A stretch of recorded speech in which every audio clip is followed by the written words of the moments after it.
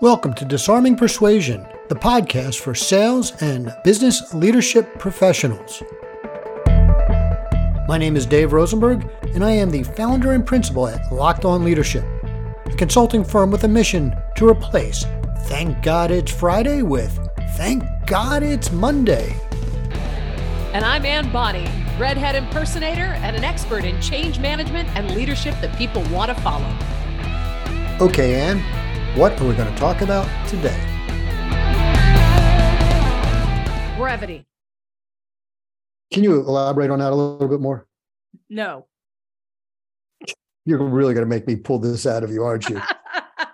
So I just read this book. Somebody gave me this book called Smart Brevity by Mike Allen, Roy Schwartz, and Jim Vandehei. Well, you would have gotten different authors if you really wanted to be brief. These guys sound smart, but certainly with the Vandehei as a last name, that's not really brief. Jim, Mike, and Roy. There you go. That's pretty brief. They've got one syllable names. Anyway, the book is called Smart Brevity, and it's about basically being brief and being concise. If you want to persuade, if you want to cut through all the noise these days, it gives a framework for being concise and being brief. And I thought that might be a great thing to talk about when it comes to leadership and persuasion. Do you think we could stretch this out for 30 minutes? No. Okay, folks. Nor do I think we should.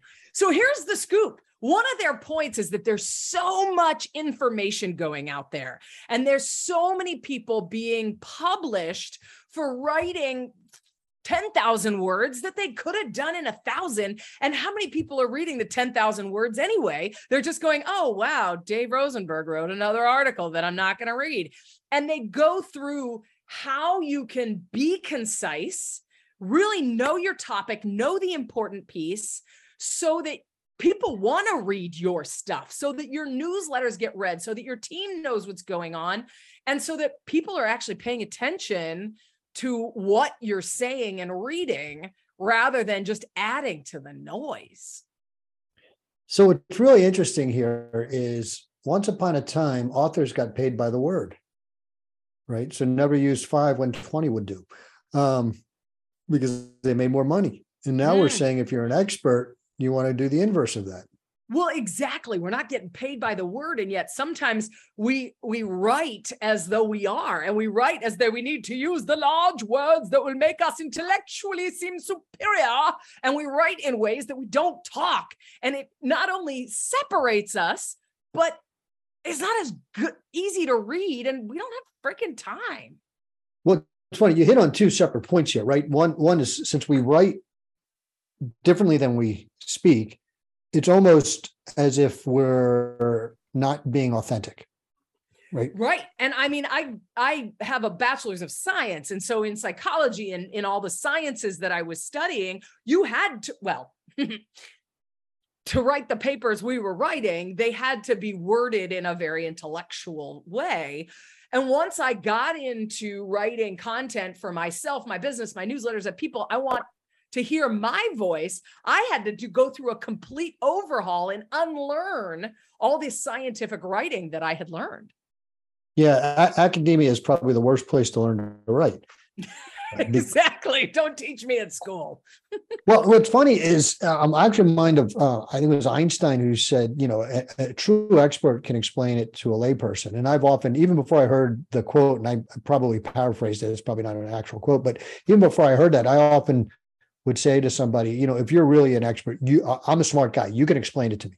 And if you can't explain it to me, you're not an expert, because I should be able to get your concepts pretty easily.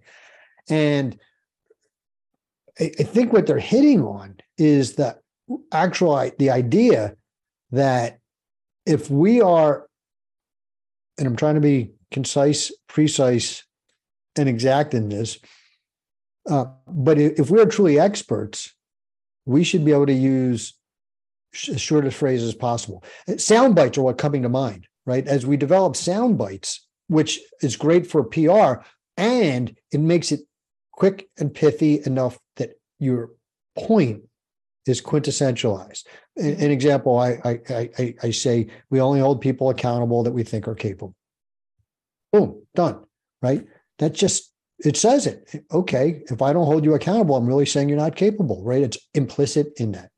Right. Did I go on too long? No, yes. And one of the one of the things they talk about. No, you were fine, Dave. We're trying to make this a 30-minute episode. No, but one of the things they talk about in this structure that they provide is, I think it's a military thing where they're like, bottom line up front, put the main point at the very beginning in case that's all they read. And then literally, and they write this throughout the book, you write your opening sentence, that's the bottom line up front, and then you write why it matters. And in a very concise way, you share, why do I care? Why does it matter to me? Why am I telling you this? What is the ramifications of this? In clear, concise words. One syllable is always better than two is always better than three. And so instead of trying to pontificate extensively and I'm sorry, stop. I was pontificating. Pontificate. 4 syllables? Yeah, that's 4. You can count. Can you say it with fewer syllables? Expound. That's Go 2. on That's and on. Anyway, the point is, and then this is, okay, so this is my challenge with this book. I like words like pontificate, words like unfurl, words like, that really like make a cool picture in your head. The key is not to be using those words all the time. I'm not extensively pontificating on I can't do it right now because it's so inauthentic, but like words like pontificate will stick out better if they're amongst a whole bunch of conversational speech. Now, to be clear, there are other places where you need to pontificate in an intellectual manner. Now I've gotten off point. I can't even remember where I was going. I'm sorry. You lost me on pontificate. A great word, Dave. If you're a pontiff. See, the pontiffs like it. Anyway, bottom line up front and why it matters. If you know your topic and you know what you're trying to communicate, it should be easy to do it very concisely. Where that actually comes from is good journalism, which is something that is lacking these days. Because in journalism, it's the phrase is burying the lead. It's LEDE is lead is how it's spelled. But that means, what's the point of the goddamn story? Why do I care? Why do I care? Tell me up front, right? So, the example is, it was a hot summer day, yet the candidate was wearing his wool brown coat and a scarf as he dropped out of the race because he was caught embezzling. Right? The lead on that is he was embezzling. Who gives a rat's tail about the hot summer day and the wool brown coat and the scarf? And if you're reading, or if you're writing a novel about the candidate and his, political journey, great, do it, write it all story-like. But if you're trying to write a newsletter, you're trying to write an email blast, you're trying to write an article that's really going to be read and hit home, a memo to your team, don't bury the lead. Say it. But even then, right? You want to hit a hard-hitting story, right? Come out first with the in your face, right? This is what, the candidate was caught embezzling. Now you could go on and, when he found out about it, he was so frustrated. He put on his wool coat and scarf because he was shivering with fear from, blah, blah, blah, right? Right now you can give them more detail, but you open in the face with this. And when you're talking to your teams, and I've always found, again, I'm just a guy from Philly, Philly, we're kind of direct, we're kind of blunt. My whole life and career, that's what I've been told. I'm blunt. I'm fine with that because you always know where you stand. I tell people all the time, with folks from Philly, if we love you, we'll give you the shirts off our back. And if we hate you, we'll steal the shirts off yours. In either case, you'll always know where you stand with us. That's what we're talking about. Let people know up front real quick what's going on. Yeah. And then you're not wasting their time.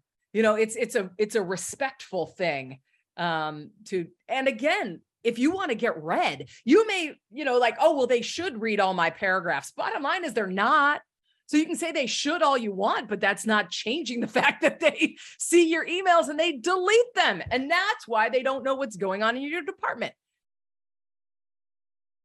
Yeah, it's Michelle, who obviously well, your former coach, my coach right now, and she has this methodology.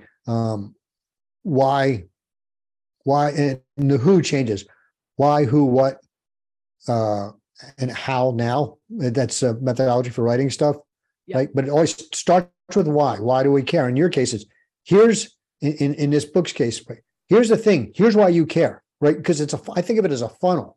If I don't care, I'm not going to read it anymore. So tell me why I care, which gets me to the next section. Right. And depending on what it is, maybe it's, who am I to tell you about it? Where's my expertise? Maybe it's who are you that this applies to? I don't know, right? There's a lot of different who's there. And then what specifically can we do about it? And how do we do it? Yep. And another strategy I've always used is in those sections, go ahead and put a header. Why you care? Who should care? What now? Put those headers in. So as people are skimming, they see an organization, they see why they're reading the next point. And again, they're much more likely, especially if they're skimming, to get something out of it rather than just seeing a chunk of words and saying, nope. Yeah. Most of us are so busy that, it doesn't seem like a lot of time, but to read a 500-word article, which is not a long article, to read a 500-word article and invest the 2 to 3 minutes it takes to do that, we're not going to do it if there isn't something in it for us. Right. Yep. Same with your videos, same with anything in writing. People are moving so fast and things are happening so fast that even just stopping for that 5 minutes to read something, if it's not catching my attention, I'm not doing it. Yeah. And as we stretch this on and on and on and break out the rules, very rules we're talking about. But if you think about it if you think about it like this, let's just say we have two experts in the same exact field. And somebody says to you, I could explain quantum physics to you in 3 minutes. And the other one, who's also a quantum physicist, says, I can explain quantum physics to you in 3 hours. Which one are you going to go listen to? I guarantee who do I'm you starting with 3 perceive? minutes. Right. Who do you perceive as the real expert? The 3 minute guy. I mean, perception may be the 3-hour guy, but I'm going to start with the 3 minute guy because I'm going to be like, well, let me get the basics and see if that does it for me and see if it's worth investing the 3 hours. If the 3 minute guy can explain quantum physics to you in 3 minutes, you think he's an expert. There's no doubt in your mind that he's an expert. There's a little doubt, but I'm a doubting person. No doubt. None. No doubt. Gone. No doubt. So yeah, but that, I mean, they say the same thing about speeches and they talk about speeches, they talk about meetings in the book. But they say the same thing about speeches. It's a whole lot easier if you give me 45 minutes to talk about it than if you give me 5 or 10. That's why TED Talks are so popular. They're 18 minutes. That's all you get. Thanks. Say something meaningful. So by forcing that brevity, it really forces you to boil down and know your stuff. That's exactly right. Well said. Thank you. A few other tips that I've used before and that some of them they went through in the book. Bullets. Bullet it out. I've just started using this in my email blasts. People, if I take the paragraphs and just make it into bullets, it's a lot easier to skim. It makes me be more brief with what I'm saying. And people are more likely to read it because it's not big, paragraphs. It's not as intimidating visually. So Totally. yeah, and it's funny. I've done the same thing where I'll start off by writing a paragraph, and I'll be like, point A, point B, point C, and I'm like, and then I'll put little bullets, and and next thing I know, I got like 5 bullet items, and visually it's less intimidating. Mm-hmm. And people frequently go right to the bullets first with their eyes and just go, and then they might go, oh, that's interesting. What's that about? And then they go back, and it gives them a reason to read everything else. Totally. Another thing that my brother told me a long time ago that this book reinforced was after you write something, go back and make a goal to cut it by 1/3. Well, that's Just try to interesting. cut it, or try to even get it what they call above the fold or above the scroll. So if you can get it on one screen, they're much more likely to read it. So like, how can I shorten this? How can I eliminate words?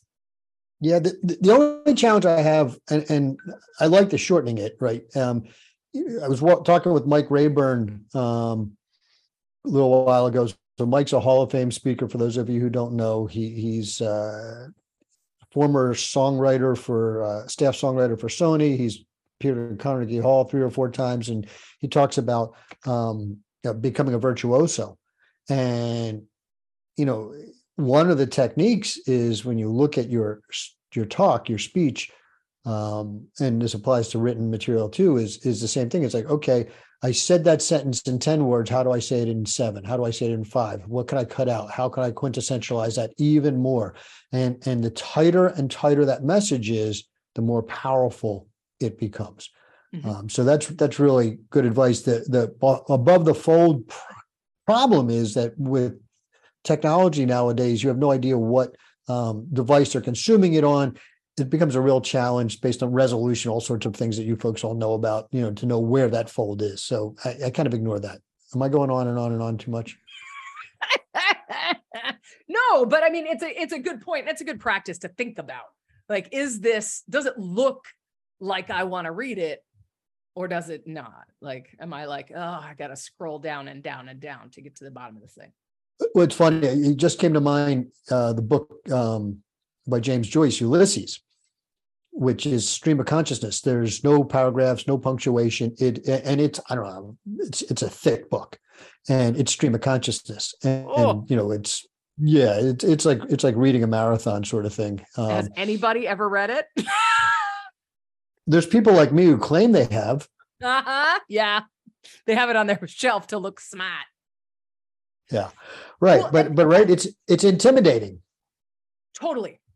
There's no, and we talked about this a couple weeks ago with Kilimanjaro. There's no milestones that show you your progress. There's no, 10-step delineation. It's just like, it just keeps going on forever, Yeah, that's good circle back to the shrinking the bubble, kill you conversation. Anytime I can pull it back to me and me climbing Kilimanjaro, I'm going to, because that was hard. So the last technique that they talked about in there is that when you find yourself, and I used to do this, I'd sit down and I'd write things, and it would become, 'twas the night before the day I needed to go in for the meeting, and I was unprepared for the challenge that it presented. And as soon as I start like writing like that, I'm like, okay, Ann, just stop, get out your phone, or go on one of those recorder things that'll give you the transcript, and just talk through it to get yourself a draft rather than writing it. Because as soon as I start writing, I go into science writing mode. Record yourself saying it, because then you're going to be quote unquote writing in your own voice, and then you can edit it from there. But you're going to be starting from a place of conversational, smaller words, not like pontificate. And you're going to be on a better track to have that really readable, conversational kind of writing. Yeah, it's funny. I think, and this is pure supposition, I've got no research backing up what I'm about to say. So this is just me bloviating. How do you like that word? Bloviating? Bloviating. I don't even know that one. We'll look it up. I'm writing it down. But at any rate, what I suspect is, once upon a time, we spoke in a more formal way. And so we wrote like we spoke, because our writing and our speaking was both more formal. And as our speaking became more casual, our writing has lagged in that. And so especially those of us who are a little older, right? I mean, I'm 12, 15 years older than you, something like that. Ballpark, right? 40, and so, my training was lagging behind what is more common today, was more formal writing, and I tend to write in a more formal way, and it's a challenge of training. Well, and there is a fine line to walk, because professionalism, you definitely want to represent yourself in an intelligent way, but how do you walk that line of being concise and being right to the point, but still being easy to read, conversational, authentic, friendly, but professional? And depending on the avenues that you're writing in, that's going to be a different line. Yeah. So you can't see. Do you have a definition now? I do. Bloviate, verb, talk at length, especially in an inflated or empty way. How could you just not infer that? There's another good word. How could you just not infer that from the word itself? It just sounds. It's a good word. It's a very. I think they call that onomatopoeia, right? Where the word sounds like the thing. They are right. It's like, oh, I just had a huge Thanksgiving dinner and I'm bloviated. I know when my Uncle Harry eats the Thanksgiving dinner, he gets bloviated. Actually, and now I have to. And now I have to onomatopoeia. Right. Well, I think we beat this one to death, Dave. You're such an erudite. Oh crap! I gotta go look up that one too. Report back next week. Will do. We'll talk. All right, guys. Thanks, everybody. So let me just wrap this up. Be brief. Be concise. Be gone. See you next week. Thanks for listening. That concludes another episode of Disarming Persuasion. This is Dave Rosenberg, and you can find my website at lockedonleadership.com. And this is Ann Bonny at yourchangespeaker.com. Remember, if they fail to make a decision, you failed to disarm them.